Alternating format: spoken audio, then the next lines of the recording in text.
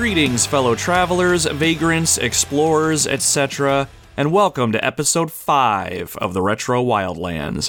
My name is Nomad, and this is my gaming podcast where I like to share my thoughts and experiences with a retro game I used to play back when I was younger, or maybe a modern game I've played recently. If this is your first time giving the Retro Wildlands a listen, I really appreciate you taking a chance on this little project of mine. And if you're a returning Wildlander, welcome back. We have plenty of seats around the fire for old and new friends alike, so grab yourself a seat and get comfy. On today's episode, I'm trying something a little different.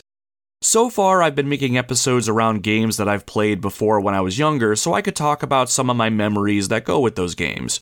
When I was looking through my library of games deciding on what was going to be episode 5, my eyes fell on Castlevania for the Nintendo Entertainment System.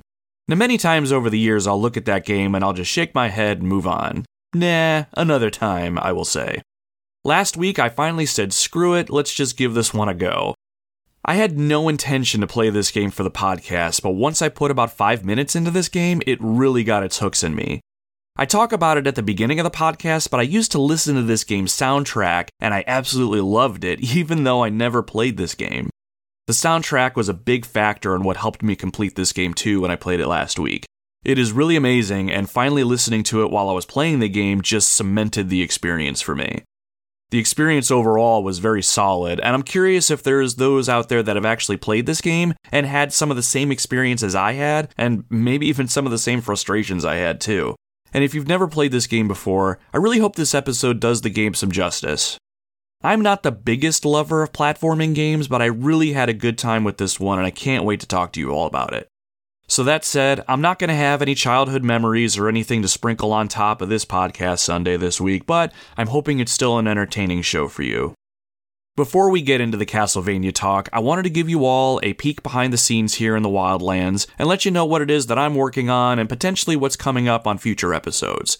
If you don't want to hear any of this and go right to the Castlevania talk, not a problem. Just head about 5-10 minutes up the road and you should get into the episode proper. Now that I think about it, I said about 10 minutes last episode and the intro was actually 5, so my apologies to anyone who skipped the intro and went a little too far ahead. Still trying to figure this thing out.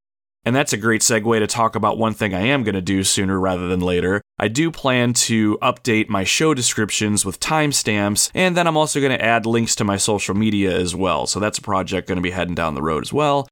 I'm really hoping that's going to be just one little thing that's going to improve the overall experience.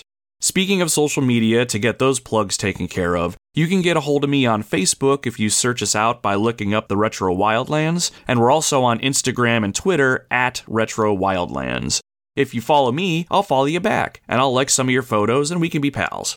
And aside from that, these are the best places you can get a hold of me, so if you wanted to reach out and chat or ask a question, shoot the breeze, just slip right into my DMs, as the kiddos would say. Speaking of, I asked some of our followers on Facebook if there were any games I should cover on the show. I have a list of games in my head for the foreseeable future, but if you have something you'd really like to hear on the show and I can make a decent podcast out of it, I'd like to humor the ideas. Really, this is my project and I have a vision for it, but the Wildlands are a land we all occupy. So if we can make it work, then I'd say let's do it. Couple suggestions I got on the Facebook page include The Lion King, which was a platformer that popped up on the Sega Genesis and the Super Nintendo. I did play this once at my dad's house when I was a kid on the Sega Genesis, and I remember hating how hard this game was. But I am older and arguably more skilled now, so I was thinking about giving this game another go sometime in the future, so that one's on my radar. Toe Jam and Earl was another suggestion that came my way. It has been far too long since I played this one, so it is also on the list now. Far Cry 3 was suggested, and I absolutely love this suggestion. I've played all the Far Cry games up to 5 and 6, so I'm technically a little behind, but I've got a decent amount of them under the belt. Far Cry 3 really stuck out to me, though. I thought the story was fantastic, and Voss is one of my favorite villains ever. And that ending. No spoilers or anything, but that ending was one of the best in my opinion. Or at least the lead up to the finale I thought was done really, really well. Star Fox for the Super Nintendo was suggested as well. This one was already on my list, and a look at Star Fox will be happening sooner rather than later. Wink! Aside from the revolutionary graphics and all that, I was absolutely smitten with this game when I was younger. I thought the gameplay was fun, the soundtrack was amazing, and I have some really good memories around this game. I will say though, I was not very good at this game, and I was too much of a wuss to try and play any of the harder difficulty levels, so I really want to dive back into this one and see if I can surpass my younger self. So what do you all think about these games? If you have some you'd like to have me consider covering, just shoot a message or a comment on our social media. The net of games I can play is pretty wide for the most part. Anything including the original NES up to the PlayStation 4, Xbox One era are pretty much on the table. Handhelds like the Game Boy Advance, PlayStation Portable, PlayStation Vita, or the Nintendo 3DS are also included as well. If I don't have the game, I may seek it out if I can. I'm already starting to recollect a bunch of games and build my collection of physical media back up again. The beautiful thing about the Retro Wildlands is that there are a ton of games to be had in its luscious fields. Some I've played, others I have not. The best part about exploring the Wildlands is discovering new things and revisiting some old things. Alright folks, I think that's all I have for that. Let's get into Castlevania for the Nintendo Entertainment System. Released in September 1986 when I was just 2 years old. Holy shit. In this game, you are playing as Simon Belmont, a legendary vampire and demon hunter who has one goal and one goal only. Enter Dracula's castle and vanquish him once and for all. The opposition will be fierce and they won't stop until you are dead. I had a really good time with this one and I'm ready to share my thoughts and experiences. So grab your trusty demon-slaying whip, boomerang cross, and a freshly prepared pork chop. Let's accompany Simon on his journey into the darkness.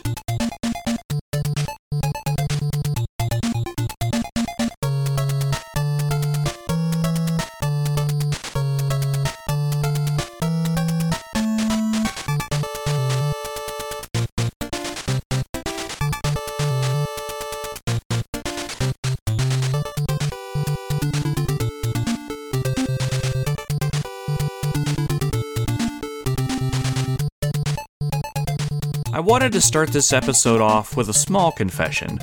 Nothing too earth-shattering, I don't think. On the last episode of the podcast where I talked about Teenage Mutant Ninja Turtles 4, Turtles in Time on the Super Nintendo, I mentioned that I sometimes prefer listening to video game music and soundtracks over other kinds of music. I really think video game music can be just as entertaining as some mainstream music, if not more so, depending on what it is. And of all the video game music, tunes from the original Nintendo Entertainment System are some of my favorites.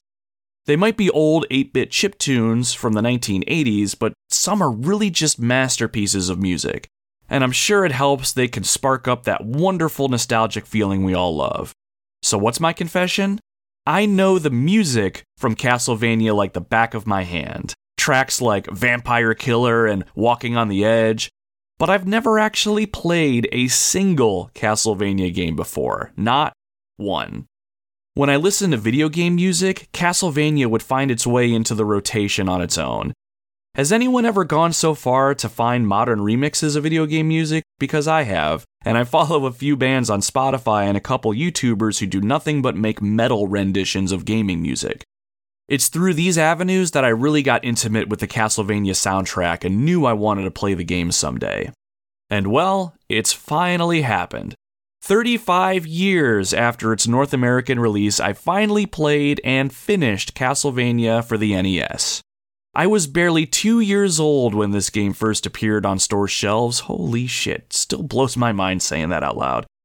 I adore retro games and jumping in the Wayback Machine for some old school goodness, but I did not care for how old the process makes me feel. But it's okay, better late than never, right? And after my experience with this game, I'm eager to keep working through the Castlevania catalog. So how was my first outing, though? Well, if you're listening to the podcast, I'm assuming you're somewhat interested in my thoughts, so let's get to it. I'm sure my future self will mention this in the intro to the podcast when I record it, but I was just flipping through the old catalog of games when I finished up Turtles in Time, and Castlevania just caught my eye. It was at that point I heard that little voice whisper in my ear, "Just fucking play it already." Anytime the voices speak to me, I generally listen, so I figured what the hell. Let's finally see what this game is all about. I think it took all of 5 minutes for this game to get its hooks in me. The gameplay was pretty solid, and then finally being able to hear the soundtrack in its original glory just sealed it for me. I was in, I was vested, and we were going to go on this journey. I was really having fun cracking my whip at enemies, smashing candelabras for items, and just being a badass demon slayer. Then about halfway through, the game got hard, and it got hard fast. It dawned on me that the NES era of games can be pretty humbling, and I needed to take a step back and reassess a little bit. Eventually I did end up beating the game, and I saw the credits roll. I played through it one more time and felt pretty satisfied by the end of my second run. This podcast is going to recap this game, what it's all about, and chronicle my journey to defeat the forces of evil, while I add some seasoning that is my personal opinion to the Castlevania dish. One thing I do want to clear up right now, I do not consider myself a skillful gamer, not by a long shot. I mean, I have my moments, but really, I'm just an old man who likes to play games and listen to all the bleep bloops. While I played the game as much as I could el naturel, it was about when I hit stage 14 or 15 when I really started to hit a roadblock. I did want to complete the game all the way through for the podcast, and I was just getting my ass beat thoroughly, mostly by sets of stairs and other annoying things, so I did use save states near the end of the game to save myself some time. I just want to be transparent. I'd like to go back and finish the game without using save states, and with the game's unlimited continue feature, I'm sure that I could if I just put the time into it. I just didn't want to risk not beating it before the recording deadline, that's all.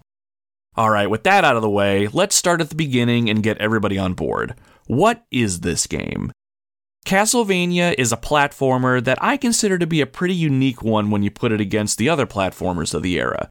Somewhat because of how the game plays, but more so because of the subject matter. You play as Simon Belmont, and your mission is to ascend the castle of Count Dracula and slay him. All sorts of evil creatures stand between you and the evil Count. Reanimated skeletons, zombies, vampire bats, snake-headed creatures, reptilian mermen, evil black knights, and more haunt the various halls and locations of the castle, and they all have the same objective. Kill you and dance on top of your bloody corpse. Okay, maybe that's a bit much, but they are trying to stop you. Simon Belmont comes from a long line of legendary vampire hunters, and it has fallen upon him to take on this righteous quest. He brings with him a holy whip that he inherited from his father, and it will be the main tool the player will use to beat back the forces of evil in the castle. It's a straightforward premise, and the flow of the game is just as straightforward. As you progress through the stages, Simon moves deeper into the castle and will eventually wind up in Dracula's chambers for the final showdown. Now, before we jump into the gameplay a little bit, I wanted to talk about the story a little bit, or at least the story as I understand it. Now, we're talking about a game that was released in the 1980s for the Nintendo Entertainment System. In my own experience, not many of the games I've played back in the day had very rich and robust stories. Most gamers, though, probably have heard of Castlevania because there's been a pretty robust library of games that have cropped up in the franchise over the years. It even spawned an animated series that's available on Netflix now as I record this. The story stuff, though, that I talked about earlier, I didn't learn any of that backstory in the actual game itself. If there was a scene somewhere that explained any of this in the game, I missed it somehow. What I did find about Simon and the clan of Belmont, I found on the interwebs. I remember when I was younger, there were times the instruction manuals in some of the games that I had sometimes had a bunch of story background and other tidbits about the game. Really quick, did anybody else carry around those old instruction manuals with them when they were little? There were some games where I'd take the manuals with me on car trips to read, and sometimes I would even take them with me to school and read them on lunch or show them off to my friends. Not only did some of them have small story sections or background about the game itself, sometimes they would go into detail about the enemies you'd find or the power-ups that you'd find along the way too. If I couldn't play the game, reading the manual was the next best thing for me. Now, I never owned Castlevania back in the day, so I never held the actual instruction manual in my hand, but this is 2022, and the internet contains all of mankind's accumulated knowledge and much of our records. So of course, I was able to find a copy online. All of that to say, even the manual didn't give much depth into the story. I do love how they lay out the story, though. Allow me to read from the Castlevania instruction manual for funsies. Ahem. Good evening. Yes, it actually spells it out that way. Step into the shadows of the deadliest dwelling of Earth. You've arrived at Castlevania, and you're here on business to destroy forever the curse of the evil count. Unfortunately, everybody's home this evening. Bats, ghosts, every creature you can imagine. You'll find them all over the place if they don't find you first. Because you've got to get through 6 monstrous floors before you even meet up with the master of the house. Your magic whip will help, and you'll probably find a weapon or two along the way. But once you make it to the tower, you can count on a duel to the death. The Count has waited 100 years for a rematch. He's ready. Are you? That is so cool, right? That's the sort of thing that would have me excited as a kid if I owned this game, and it's sort of exciting to read it now. It's the perfect setup for a game like this. Now, what I want to draw attention to is the line, "The Count has waited 100 years for a rematch."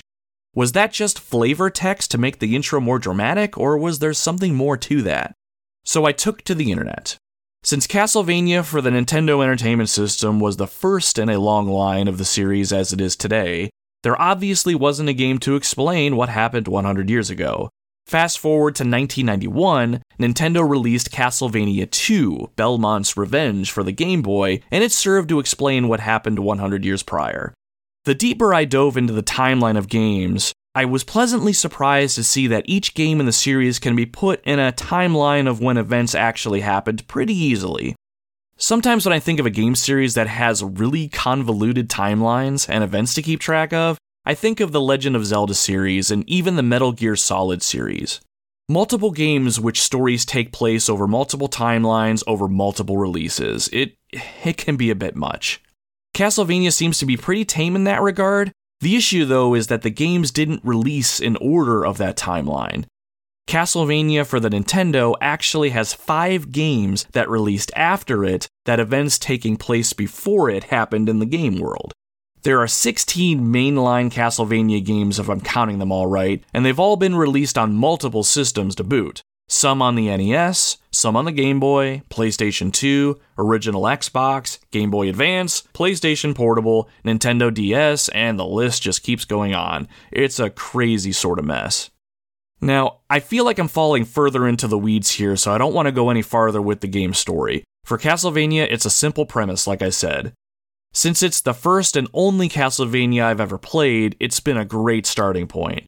I'm genuinely curious as to what the rest of the story holds, and I'm really curious to play the other games. The more I look into them as I prepare notes for this episode, I can see why so many people love this series. It gets pretty deep. I will definitely be filling out my gaming resume with more games in the Castlevania universe, that is a promise. For now, let's circle back to the OG, the first one in the bunch, and my experiences with it. When I first booted up the game and hit the start button, I was met with a quick scene where Simon strolls up to the castle gates and turns to pass through them. Given the Nintendo's graphic capabilities, this 6 or 7 second scene was beautiful looking. In the night sky, you can see the castle in the distance and even a couple of the castle's towers. Dracula is undoubtedly in the tallest one. A couple of bats are flying in the sky, and a dark cloud is moving over the crescent moon. It was awesome to look at. Then the game puts you in control, and it's on you to walk through the courtyard and enter the castle proper. Now, one thing we all know about old games is they never really had in-game tutorials way back when. If you want to know how to play a game, you need to grab that instruction manual and get to reading up on the controls. Like I mentioned, I never had access to the original instruction manual, so when I booted up the game for the first time, I was truly going in blind. This section of the game, when you're walking through the courtyard, actually served as a pretty damn good tutorial level in its own right. First thing you're gonna likely do is test out your whip. In front of you stand some tall cauldron-looking things with some fire coming out the top. I have no idea what these things are called, by the way. I just spent a couple minutes of my life I'll never get back trying to Google what the hell these things are, so I'm gonna go with cauldrons. If you crack your whip into them, they'll break open and various items are gonna drop out. First, a large heart. On the top right-hand side of your screen, you'll have a count of how many hearts you currently hold, and the large one counts for 5 at once. Now, You probably noticed your dinky little whip when you swung it for the first time. When you crack open the second cauldron, a morning star falls out, and if you pick that up and swing your whip again, you'll notice your thin little whip is now this thick morning star. The next cauldron is another morning star, and this makes your weapon even longer. The cauldron after that is yet another large heart, and finally you'll come across your first throwable sub-weapon, the dagger. After this, you enter the castle.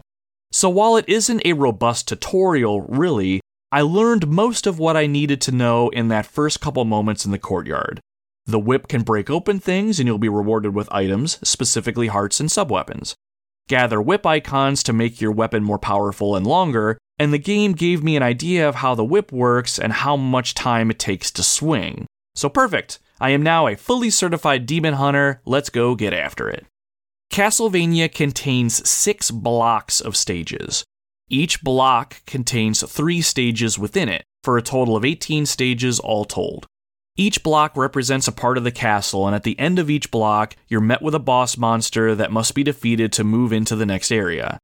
In typical game fashion, the earlier stages are the easier parts of the game, designed to get you used to the game and its mechanics. Really, the goal is just to get from one stage to the other, and each stage will be full of enemies trying to stop you. Enemies don't completely vanish after you vanquish them, though. They'll typically keep coming at you until you leave the area. In earlier stages, they aren't too overwhelming, but as you get deeper into the castle, things can become a little hectic. You're going to have to use all the tools at your disposal and navigate the dark halls and survive long enough to make it to that final encounter. So what does a demon hunter like Simon have to fight the forces of evil? Let's dive a little bit into his toolkit a bit. So he's got the whip, which we talked about a little bit earlier. Pressing B on the control pad has Simon swing the whip right out in front of him. You have the ability to jump, and you can even swing the whip while you're in the air, which is pretty cool. Most enemies will die in one hit, but others might take a couple whip smacks before dying. You are limited to just whipping straight forward in the direction you're facing, however.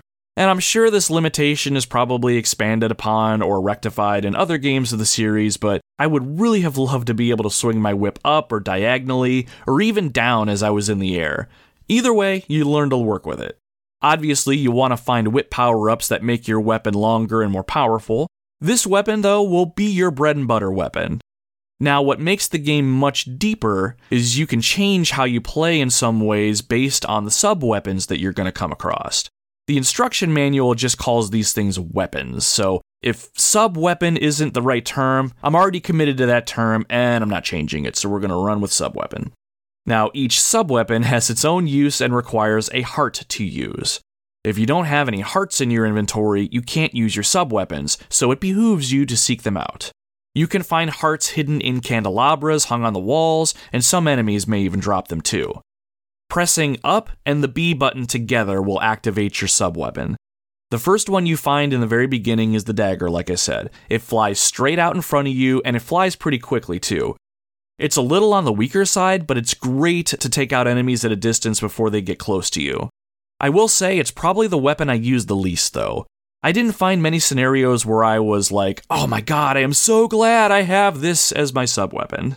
The best way I can describe it would be it's the better-than-nothing weapon. I will say it was great for those skeleton enemies you'll come across that try to keep their distance from you, but beyond that, it didn't have much use. Next on the list was the axe.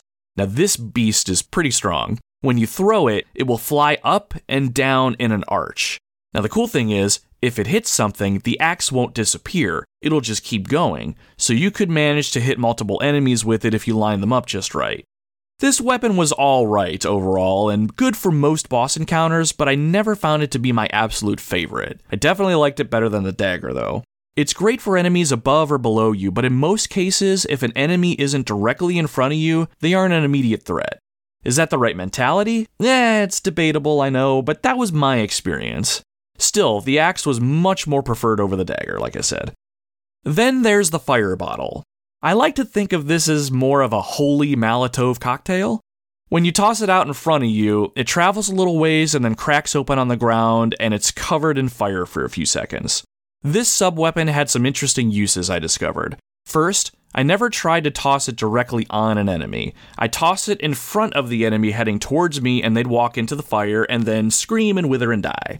Now, depending on how long the fire lasted, I could snag multiple enemies this way. Another thing I discovered with the bottle is, while it's in the air heading towards the ground, it can do damage to an enemy and it won't break in the air either. I didn't try to toss the bottle directly at an enemy, but sometimes if I saw the opportunity, it worked out rather well. I could toss the bottle off a ledge to an area below to hit enemies in flight, and then kill enemies on the ground right after that. It's really hard to describe, but it's really cool. Now, the enemies in the later games seemed to get much faster, and I found myself not using the firebomb as much, but again, that was me and my experience. Now, the boomerang cross was my favorite of all the sub-weapons when I found it, and when I did find it, I rarely picked up anything else. It would fly out in front of you and hit anything in its path. With the exception of the Axemen and the Black Knight enemies, the boomerang would travel through enemies as it damaged them, and then travel back to Simon. So in this way, the sub-weapon could actually hit an enemy twice in one use. Like the other sub-weapons, you can toss it in the air too. It was really powerful, I thought. I think my favorite trick would be to toss the cross out in front of me, and then jump over it as it heads back to me so I could knock out enemies behind me if there were any. Plus, if you kill so many enemies in one use of your sub-weapon, you'll get bonus points added to your score. It was great. I can't think of a situation where I wish I didn't have this weapon. Now, the last weapon was the pocket watch. It's probably my second favorite weapon. When you use it, all enemy movement stops, and it essentially freezes everything on screen for a couple seconds. It even freezes enemy fireballs heading your direction too, so you can use that as an opportunity to whip those right out of the sky. This weapon was perfect to navigate out of a sticky situation by eliminating the opposition, jumping past them, or in some cases, keeping a harder enemy that needed more than one hit stuck in place so you could beat on them senseless without risk of injury. The watch did have two hefty drawbacks though. First, each use costs 5 hearts instead of 1, so it would bleed through your heart reserves pretty quickly if you relied on it too much. And second, boss monsters are not affected by it. Well, they are, but they stay frozen on screen for barely half a second, so it's really not worth using. At least a couple bosses that I tried to use this thing on. There are other items that you can use that will aid you on your quest as well. Scattered around or dropped by enemies, you can find things like bags of money that will increase your score, a blue cross that will clear the screen of all enemies, an invisibility potion that renders you invulnerable to enemy attacks for a little bit, double and triple shot items that allow you to toss sub-weapons either twice or 3 times in rapid succession, and finally, the coveted pork chop, which refills some of your lost health. Ah, the pork chop. I love that food is the go-to health item in video games. Have a gaping wound in your midsection and you're losing blood at a ridiculous rate? Just shove some food in your stomach and that'll fix you right up. The best part about the pork chop is that it doesn't drop from enemies or anything like that. They're just hidden in the walls and platforms of the castle, and you have to use your whip to break them open and reveal the tasty treat. Oh, and a quick shout out to the invisibility potion. I really appreciated this showing up when it never really helped me. Has this happened to anybody else? You'd be surrounded by enemies, taking them down one at a time, and the very last one drops the potion, and it's like, how the hell does this help me now? I mean, it's not the worst thing, it's just a little annoying. I just can't think of a single time I got one of these potions and it legit helped me out of a jam or anything. Probably the best weapons you can find were those double and triple shot items. You pick them up and carry those things with you. You can't just automatically spam your sub-weapons by default. If you throw one, you have to wait a second or two before the game lets you throw a follow-up one. When you have the double shot, for instance, though, you can toss a sub-weapon 2 times in rapid succession if you smash your buttons fast enough. The triple shot lets you throw a weapon 3 times before you have to wait for the cooldown to wear off. When I was able to combine these with my trusty boomerang, it made short work of almost anything that stood in my way, even some of the harder bosses, so as long as I had enough stockpiled hearts to fuel my rampage. And that reminds me too, when items drop on the ground, they do not stick around for very long. It felt like after 3 solid seconds, items on the ground would disappear, so if you wanted something, you would have to go back and collect it really fast. I will say though, if you find a sub-weapon that you don't want, you can just wait a couple seconds and it will vanish and you won't have to worry about accidentally picking it up, so that's nice. Alright, so those are the items in our demon slaying toolkit. Let's talk about all of the horrific monsters, ghouls, and creatures that will stand in your way in Castlevania. I really like the enemies in this game for what they are in terms of their presentation. A lot of classic horror movie and horror novel tropes are definitely present here. You've got your classic undead creatures, mythical beasts, monsters, and demons. None of these creatures are inherently scary graphically, and there's no presence of blood and gore, but sometimes I wonder if my parents would have ever really let me play this game, actually. If you don't know what it looks like off the top of your head, you should take a moment and Google the Castlevania box art for the original Nintendo. While the artwork is pretty stunning, it could be considered a little creepy and maybe a little adult. Well, my mom might have, I'll say that. I'm kidding, Mom, I heart you. On the box art is a muscular Simon Belmont, and he's standing in the foreground looking up at Dracula's castle, while the face of Dracula himself can be seen in the upper left, his sharp fangs glistening and blood dripping off of them. It's the perfect aesthetic, and the enemies you fight fit perfectly into this world the developers have tried to create here. And on that note, I will say, the enemy variety in this game is pretty decent, I think. Like most games, you get the easier enemies when you start. You have your classic zombies that just walk right up towards you and they can be killed in one hit. Black leopards make a brief appearance early on too. They're pretty fast, and once you get close to where they're lying, they'll jump up and head right towards you. Like you'll find with most of the faster enemies in the game, you'll have to take into account that small hiccup of time it takes Simon to pull his whip back before he whips it forward. So if a fast-moving enemy like the leopard is already on you and you haven't hit the attack button yet, expect to get some leopard teeth sunk into your leg. Otherwise, though, the leopard himself is a fairly easy enemy to deal with. Now, there are a decent amount of flying enemies in this game as well. Ravens will fly at you in order to peck your eyeballs out of your skull, but what makes these ravens more challenging is that they aren't your typical flying enemy that just beelines towards you. They'll move to you and then they'll stop by landing on a part of the stage. Then they'll take off again and head towards you a little bit more and then maybe perch again. Sometimes they perch up high, sometimes they perch below you so you can't always get to them. Often you'll have to wait until they're on a collision course with your faceplate and time your whip just right. Which isn't too bad if you're patient, but mix it in with other enemy types and even those guys can become a decent threat, especially when you're near a hole in the ground. More on why that's a bad time later. Now, another flying enemy to watch out for are the mini Medusa heads that start to appear around stage 4 and are probably my second least favorite enemy type because they suck. Now, they look like they sound. Imagine the head of Medusa, with the snakes and shit on top. They fly in from either side of the screen and move across the screen in a wave sort of pattern. And what I mean is they start low and go high, then low, then high, then low, on and on and on. They come in at a decent speed too, so for me, it was hard to gauge when they'd be in range to attack, and other times I had a hard time timing a jump over them or timing a duck to watch them sail over top of me.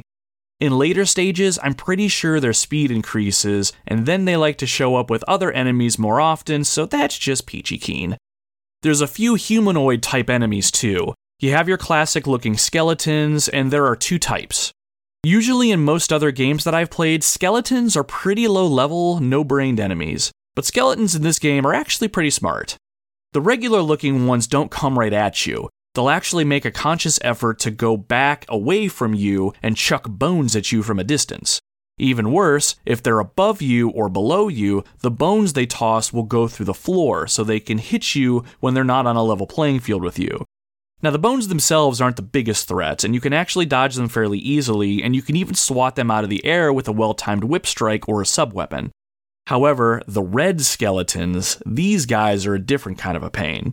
These are the type that fall apart when you hit them, but then they rebuild themselves after a second or two, so they don't really truly die.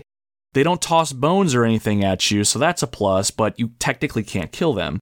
At least I've never found a way to permanently kill them. If there's a way to permanently kill these guys, I would love to know that. When they do fall apart, the bone pile they make is so small that sometimes I would lose it in the chaos of battle if there were other baddies around. Then it would pop back up when I totally forgot about it and more than likely damage me, those sneaky bastards. The two other humanoid enemies you face are Black Knights and the Axemen. Black Knights are just tall brick shithouses that walk towards you and damage you when they touch you. They can take multiple hits from your whip or sub-weapons before they go down, so they can just tromp all over you if you don't kill them fast enough. The Axemen are more cunning and dangerous. These big guys can absorb a pretty big amount of damage, but what makes them so hard to deal with is they often back away from you, and then while they're doing that, they toss boomerang axes at you. You have to dodge or whip their axes down while you close the distance. Now, depending on the area, they can lead you towards more enemies on screen, making the play area much more hectic and dangerous for you too. There's this one long hallway I remember where you work your way to the left, and several axemen are just slowly backing away from you and chucking their axes at you, while those little mini Medusa heads are buzzing and flying all around you from behind. It was probably the second hardest area of the game for me, and I'm assuming those of you that have played this game remember this specific part, because I sure as hell will never forget it. Now, this last enemy type I want to talk about is by far my least favorite. They're called hunchbacks in the instruction manual, but the way their animations are on screen, they look like little monkeys that are just humping the air. So henceforth, they shall be dubbed humper monkeys. Seriously. Go find a YouTube video and look them up if you've never seen these things before. It's actually kind of funny. I mean, it's probably bad that this is where my mind goes right off the bat, and if I've ruined this enemy type for longtime fans of the series, you have my sincerest apologies. Okay, so the humper monkeys, like I said, are my least favorite. They'll jump in your general direction, and if you don't kill them when they first land, they'll scurry along the ground pretty quick and ram right into you, and they are pretty fast. They are especially more dangerous in a humper monkey pack. Initially, you come across them and they tend to be on a higher plane than you. Once they jump down, they're at their most vulnerable. If you can stop and whip them dead before they start moving towards you, you're golden. Another encounter that sticks out to me is a long outdoors section where these big hawks are flying in from opposite ends of the screen and they drop humper monkeys on the ground like bombs. Same thing, if you can nail them when they first hit the ground, you're good. But if too many of them get on the ground, you're quickly going to be overwhelmed and you can kiss a large chunk of your health or even your life goodbye. In the second to last stage of the game, eagles drop humper monkeys in this clock tower area, and they're even more dangerous here. The ground in this area is very uneven by default, so you'd think you'd be safe if you can just get to a higher or a lower plane and stay away from the humper monkeys, but that's what you get for thinking because you're dead wrong. The humper monkeys can actually climb up from the bottom of the stage to the top and vice versa. Nowhere is safe from them. It's the final push before Dracula, and it can be downright rage-inducing. I did feel a pretty big swelling of accomplishment when I did make it past, I'll be honest, but I considered calling this game quits right after failing this section so much. I mentioned it earlier, I use save states, but I swear I tried my best not to. This area, though, I just couldn't stomach dying over and over again and having to restart the whole block again. Make fun of me all you want, I do not care at this point. Okay, so we've spent however much time talking about your weapons and abilities, and we talked about a decent chunk of the enemies that you'll be facing along the way. So let's talk about the gameplay itself. Now, I thought about getting into some detail about the boss monsters that you're going to face along the way, but they're all unique in their own right, but none of them really stood out to me, worth talking about them in general, and I figured, go play the game and just experience the bosses for yourself. I do like the bosses for what they are in terms of their presentation again. They're based on those mythological creatures, horror tropes, things like that, so I am going to skip talking about the bosses, so if I just disappointed you, again, my apologies. It's 2 apologies in 1 episode, so I am on a roll. So now, speaking of the gameplay, I find it kind of hard to review old retro games sometimes, depending on what they are. I'll either be overly critical of the game, or I'll give it way too much of a pass since I want to take into account that the game dropped very early on and on very old hardware. So keep in mind, I'm trying to toe that line, so if I say something that doesn't quite line up with your thoughts on this game, consider this a disclaimer. I'm not going to apologize for a 3rd time in this podcast though, so disclaimer, I like that word.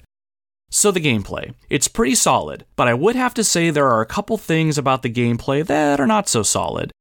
Some people consider these things character flaws, others consider them bad game design. I'm trying to look at this game like I would when it was released all those years ago, so I'm more in the character flaw category than I am the bad game design category. That said, the overall experience, while pretty fun, does feel a little archaic. The things Castlevania does well, it does do well. Combat is pretty okay. I mentioned it a while back, but it would have been nice to be able to whip straight up or diagonally instead of just straight out in front of you. Not the worst thing ever, I got used to it pretty quick, and the right sub-weapon kind of filled in the gaps when I needed them to be. Now the jumping. The jumping was really hard to get used to, and after 2 complete playthroughs, I'm still not used to it. Really quick, just to put it out there, I don't play a ton of platforming games. I didn't when I was younger, outside of the several Mario games and all that, and I really don't now. But one thing that's pretty consistent in most platforming games that I have played is that you're able to alter your flight path when you're in the air. So let's say you jump straight up. While you're in the air, you can use the directional button to move around a little bit and kind of alter where you're going to land. Or let's say you jump to the right, but you need to make an abrupt course correction to the left. Most games give you the ability to move a little bit to the left in the air. It's great if, say, you jump a platform and you need to walk yourself back a little bit in the air because you're about to overshoot it. Or if you time a jump over an enemy and screw that up because they're moving faster than you thought, you can alter your trajectory and try to avoid landing on it and taking damage.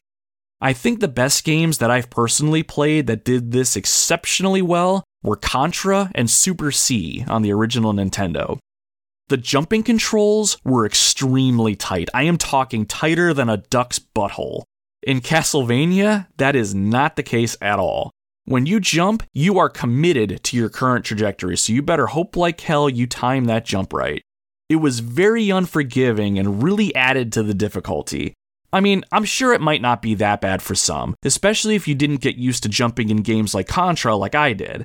Many times I'd jump in this game and use my directional button to try to move in the air, and even though nothing ever happened, I kept still doing it. I just couldn't break the habit. Another thing about the gameplay we have to talk about. When you get hit by an enemy in this game, the knockback is fucking ridiculous. There is no other way to describe it. When you get hit, you lose control of Simon for a hot second, and he flies backwards several feet before landing on the ground and you get control back. This game has a decent amount of holes and pitfalls scattered about. You will, and I guarantee you will, get hit by an enemy either over or by a pit, and that knockback will send you into that pit, and you will die a miserable death, all while you slowly crush your controller in your hands. Oh, was it frustrating. And I'm sure somebody listening to this show has tried to jump a gap on their last life, maybe even with a full health bar, and you got hit by something, and then you get to watch yourself spiral down into that hole, and then you see that game over screen. Oh my gosh. Now, I do want to step back just a little bit. This goes back to that character flaw thing. After a while, I accepted the fact that this wasn't a bad game design choice or anything. It was just part of the gameplay, and I needed to get used to the notion that knockback is just part of what's going to happen, and it's part of the gameplay mechanics. Eventually, I just looked at it through the lens of, it is what it is. It certainly frustrated me when knockback would send me off a ledge, but it sounds bad to say, but I kind of got used to it. And get used to it you must, because it will happen until you start improving as a player.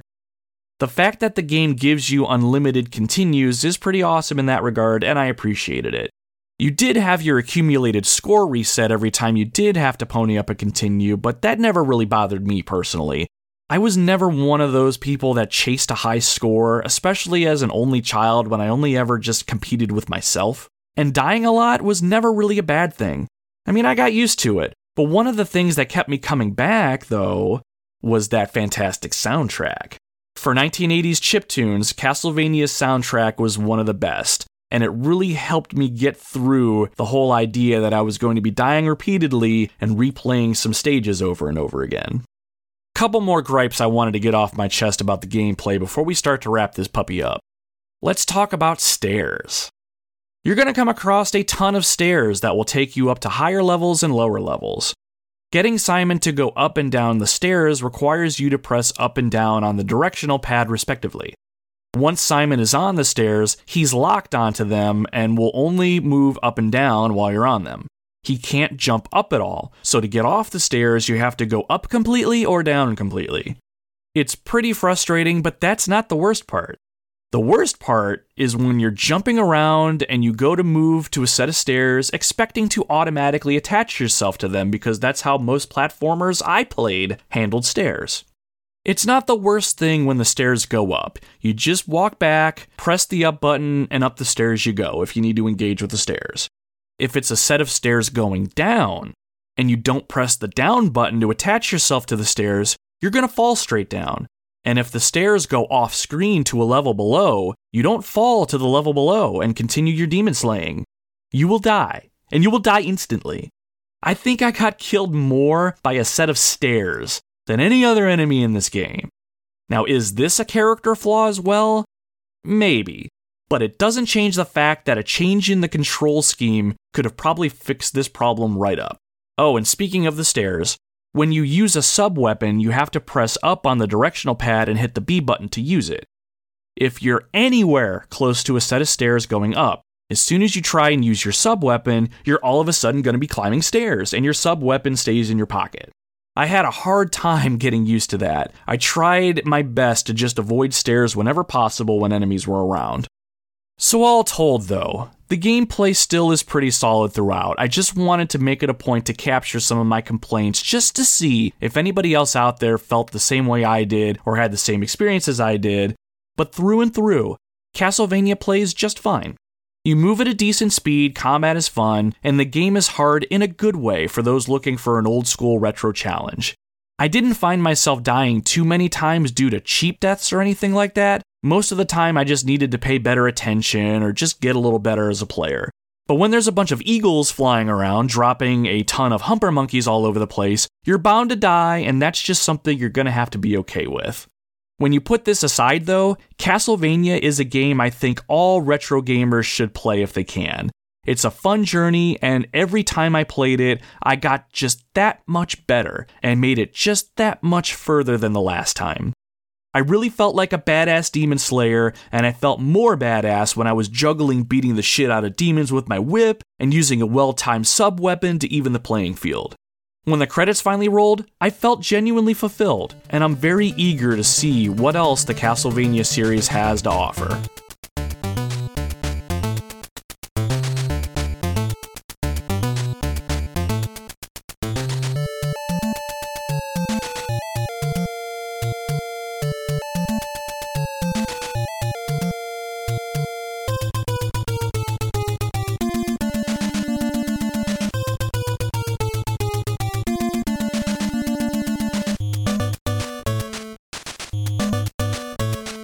And that, as they say, is that. This has been episode 5 of the Retro Wildlands, and I really appreciate you hanging out with me today and letting me talk your ear off about Castlevania. There are a ton of gaming podcasts that probably do this a hell of a lot better, but I'm glad you gave this small timer a chance, so thank you again, truly. If you like the show and want to support the Retro Wildlands, please consider submitting a good review through your podcasting service of choice. Or, better yet, spread the word to your friends, your coworkers, or that random stranger you sit next to on the bus. You can always reach out to me on social media if you want to chat or leave any feedback. You can reach us on Facebook by searching the Retro Wildlands, and I'm also hanging out on Instagram and Twitter at Retro Wildlands. I'm still having an absolute blast building up our library of content, and I'm learning a lot as I go, and I have no plans to hang this project up anytime soon. Talking to you nerds has been very therapeutic, and the show is giving me a fantastic reason to go back through my old backlog of games and start knocking some of that out, so wins all around. So what's coming up next? Like I said at the end of the show, I am eager to dive into the Castlevania series now and see what other gems are lurking out there, so they may pop up down the road at some point. As far as the immediate future goes, we're going to be heading back to the Super Nintendo next week to talk about a coveted childhood favorite of mine. It's a game that debuted the Super FX graphics chip, which helped the game showcase some sweet-ass polygon rendering and one-of-a-kind visuals. A revolutionary on-rails space-age shooter where you and your pals are tasked with bringing down the diabolical Andros. whatever, and save the Lilat system. I, of course, am talking about Star Fox, so be sure to join us next Thursday. Until then, my friends, my name is Nomad, and you can find me roaming the retro wildlands.